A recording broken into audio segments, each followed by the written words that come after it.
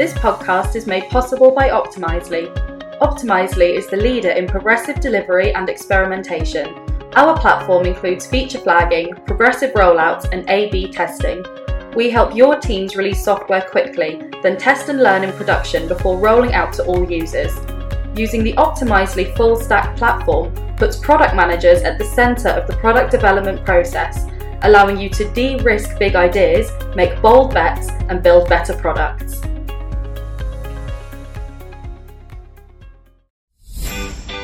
Welcome to the Product Podcast, brought to you by Product School, the podcast where you get fresh insight from leaders at top tech companies and startups.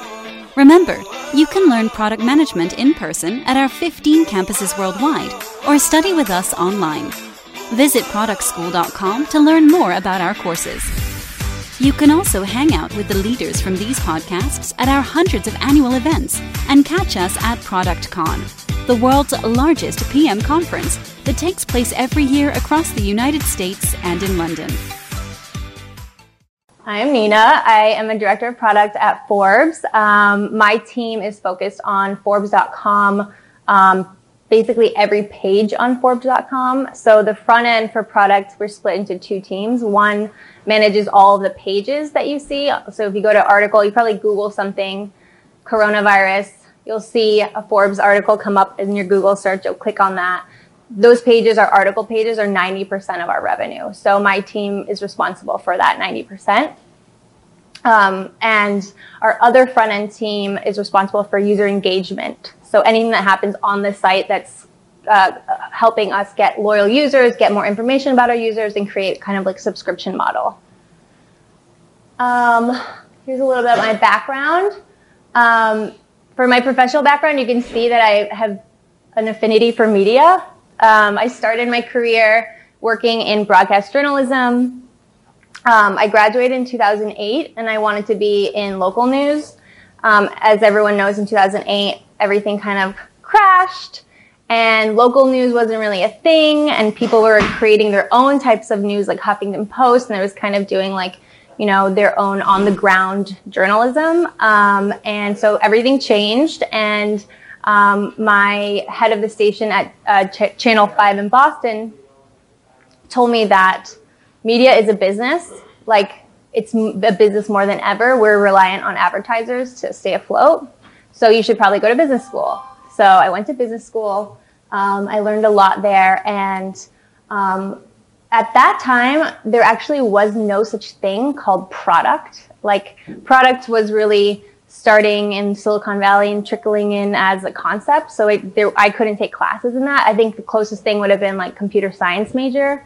So once I went to business school and I went back into media, I kind of realized that my background in journalism plus my understanding of business actually was the perfect combination to go into product. And so after business school, all my jobs in media were no longer focused on the journalism side, but they were in product side. Fun fact, so I'm doing a talk February 26th. It's going to be about innovating. Forbes is a 101-year-old company, so how do you innovate in product, but also culturally, how do you innovate? I'm getting married in June, so anyone that's been married or thinking about getting married or went to a wedding knows that it's definitely like a second job, so that's been... Actually, I feel like I should put that on my resume. I feel like I'm a project manager too now. So, and then I'm teaching a class in the fall. I'm not sure what class, but we'll go over the types of classes. And that's my contact information. Feel free to reach out to me. So just to kick off, my favorite product is this. Anyone that has not straight hair knows that, you know, for a person to get out of the house as fast as possible, your hair is a big kind of part of your day, and I value time. So for me as a user, I want something that's going to give me 2-in-1. And so this device, it dries my hair and it straightens my hair, and I only need this. I don't need a brush or anything else. So for me, this is my favorite product.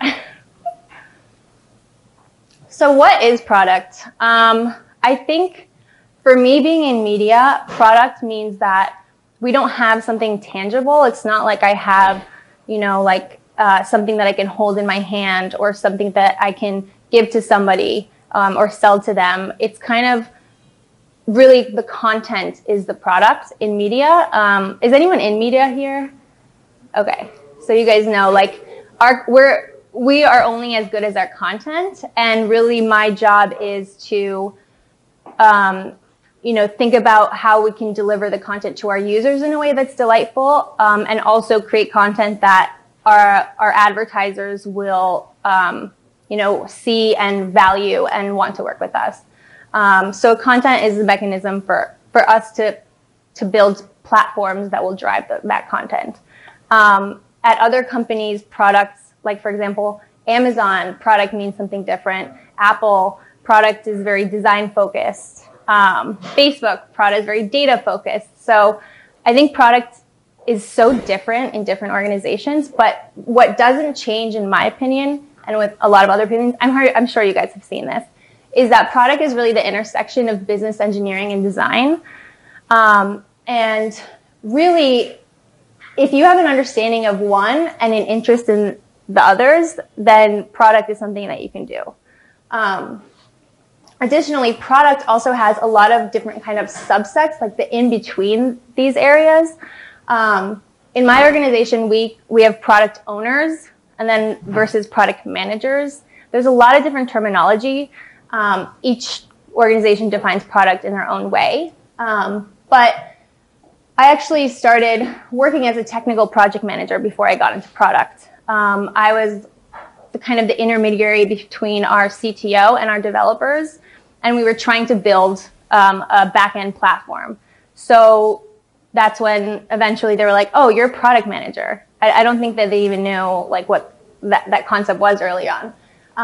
But there's a lot of engineers that are trying to go to product because we work closely with our engineers, and if they have an understanding of the back-end, front-end technologies and an interest in the users, the end users, then it seems like, it's a kind of easy progression. Design, same thing. They understand the experience for the user. They understand the pain points for the user, visually how it should look, functionally how it should feel. And then for business, product analysts, in my company, it's a business intelligence role where they really look at the data and they say, okay, like these types of users are high value. They come back 6 or more times a month. I think we should think of ways to really kind of, give them some more. Like once they come to the 6th time in a month, that means they're really loyal to Forbes. They like our content. Let's find more about them. So product as a concept is so big, and it has all these kind of areas around it where if you either work in it, you're kind of easily integrated in product, or if you're interested in some subset of product, like this kind of is a great map to look at. So when I look at new people that come to our office that want to get a job in product, I personally am focused for our junior people more on organization, communication, and stakeholder management. And really that says to me, you can keep things, together. When there's 10 million things happening, you're organized. You can, have notes. You can share. You can communicate properly.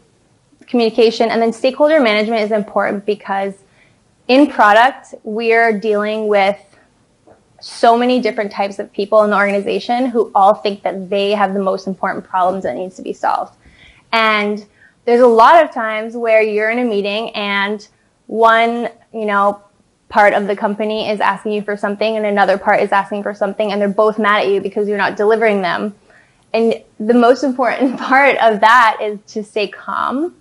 So those 3 things, as far as like soft skills, I really look for as someone who's trying to break into product. That might be different at organizations where they value technical skill. Like, Amazon probably wants somebody who has an understanding of some technical language. And then for a product manager, I really look for those 3 things always, but then also some tangible experience in product. And that doesn't necessarily mean that you have to have an actual title that says product manager, but something that cues that you are curious about it. Because really product management, product development is a curiosity. It's a curiosity about like who your user is, like what are you trying to communicate to your end user, and what is the value that you're bringing them. So if you are having trouble getting a job, there's a lot of different ways that you can prove that you have tangible experience in product, and I'll get to that as well. These are some other things within product, like some technical requirements for early on. If you can, just look at some data and understand what it means, like Google Analytics or use Excel, then you can be taught, you can be onboarded into any kind of platform that your company may use. Some nice to haves for me at Forbes as a media company, some understanding of web technologies, like what is a front end, what is a back end, what framework are these web pages on, and then there's ads on a page, so ad operations is important to me. And then just some other affiliate marketing, data visualization tools like Power BI or Domo. These are things that not only product people use, so these are always nice to have if people are interested in them. And so to get into product, I always give advice. I have a lot of friends that are in engineering and they want to go into product, and they say that it's really difficult when I go into an interview because they say, what experience have you had? And so there's a lot of ways that you can get experience that isn't just getting a job in product, that you can have an interim step. Aside from taking a class at product school, on top of that, you can also like help your family and friends. So I had a friend who asked his dad had a construction company, and he noticed that his dad's website for the company was super old. It was just like not user friendly. It didn't show up on Google search. It was just not optimized for anything. And so he's like, can I have this project? Can I take it on and try to create a better website and get some insight? And so he hired a web developer and he worked with them and he updated his dad's website. So that's a way that he could put that on his resume and now can say, I have experience helping a small business get modern and grow. Also, I had an interview with someone who he had a company that he really liked, but he thought that one part of their product wasn't like done well. So he created this whole plan. He created a prototype. He explained why. He created KPIs. He did this whole kind of plan of how to improve this product. And he brought that to an interview and showed it to them. And said, I don't have experience, but look, this proves my product thinking. This proves that I'm curious and that I actually, I'm thoughtful about what you guys do. You can start a blog too. Upwork is a site that you can help with, a lot of businesses go on there and they need some help on their sites, or their companies are trying to start, they're trying to create an app. After grad school, when I was trying to understand what product was and get into it, I started helping this startup. And it was the app actually was kind of similar to Concierge, where it was like Uber for the dental industry. It was an app that connected dentists to temp hygienists. So before you would have to go through a recruiting agency, and it was a whole long process. So he just created kind of like an Uber for this dental community. And he was having me look at his app. And I said, I think you just need someone to go on your app and be able to sign up while they're in the bathroom. Like that should be your proof of concept, is like, can this person sign up for your app in the bathroom? Like while they're on the toilet, can they just sign up? Because if they have to go and get 5 million pieces of documents and they have to spend all this time, that's a blocker. No one's going to sign up. I now realize that is part of product. You're thinking about the user. You're thinking about how can this person get onboarded to my company as soon as possible. And so for me, why I chose product as an area that I wanted to invest in is because in any single day in my life as a product director, these are the types of people that I connect with. So this is all the departments in my company. That there's probably more, but I like being at the center of the business. I like understanding all parts of the business. Sometimes it can be overwhelming, but mostly it's really insightful, and you're kind of like in a real world case study, because you're understanding like why design is so passionate about a button color, why BI is so passionate about putting a tracking on a arrow. You understand why legal won't let you use certain words on your explainer sites. So as a product manager at a company, you really get like schooling almost. You get to learn about every single part of the business. And I know they call product managers mini CEOs. And I don't know if that's still like cool. I'm not up to date with the lingo, but you really do get an insight that maybe is more difficult if you're siloed off in a different department. Marty Kagan is a great author, and he wrote a book called Inspired. And he said the role of the product manager is to discover a product that is valuable, usable, and feasible. This is one of my favorite MVPs, which is MVP is a minimum viable product or a minimum marketable product, depending how you look at it in product. But Drew Houston, the founder of Dropbox, he had this idea and wanted to prove the concept. So how do you think he created a MVP? How do you think he proved the concept?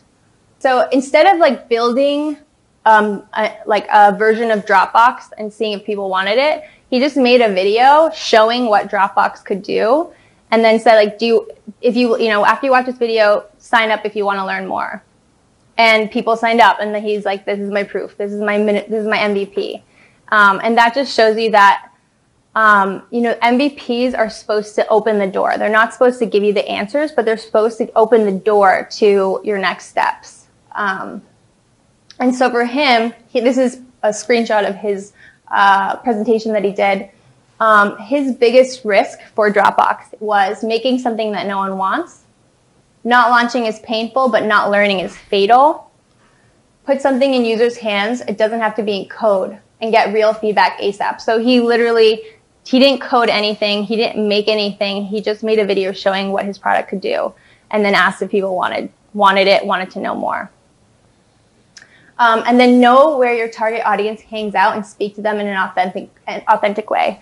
So this video has, I can't remember the song, but he was very strategic about the song that he picked in his video, where he posted the video, the apps that he showed in the video. Like, he really was subliminally targeting or calling upon his target audience. So it seemed so simple, a video, but it really proved that he knew who his users are. And some keys to product success, and I'm gonna talk about it in relationship to Forbes to give some kind of texture, but you have to start with a vision. So for Forbes, our vision is really to get people to content as fast as possible. It's super simple, but that's really what we're trying to do.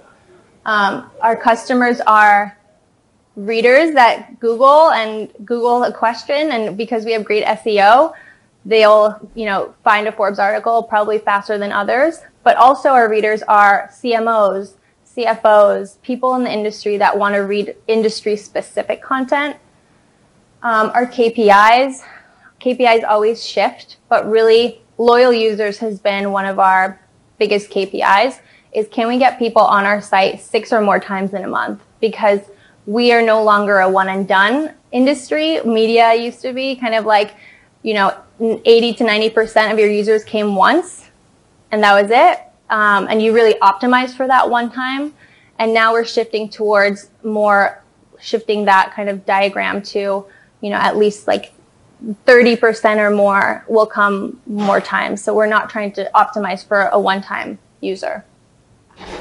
An MVP, at Forbes, obviously 101 years ago, we don't really have MVPs anymore, but when Malcolm Forbes started Forbes, he was actually writing books about successful people. He was writing books about successful billionaires, about successful women, and people loved his stories. They loved his books, and they wanted more. And so he created his first list, and really, like, his ideas and his point of view was the MVP for Forbes. Like, he was like, people want to hear about successful people, and they want to read about how they were successful and what their values are. And then test, validate, and iterate at Forbes.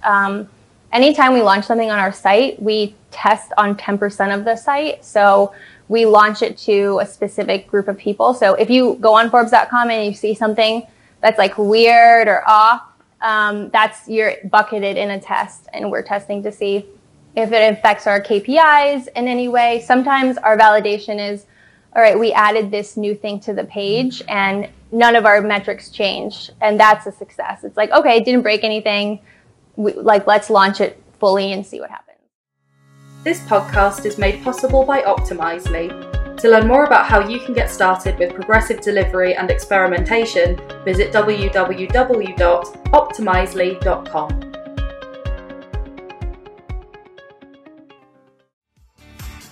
Thank you for listening to the Product Podcast. If you like this episode, don't forget to leave a review on iTunes. For more product insights, head over to productschool.com.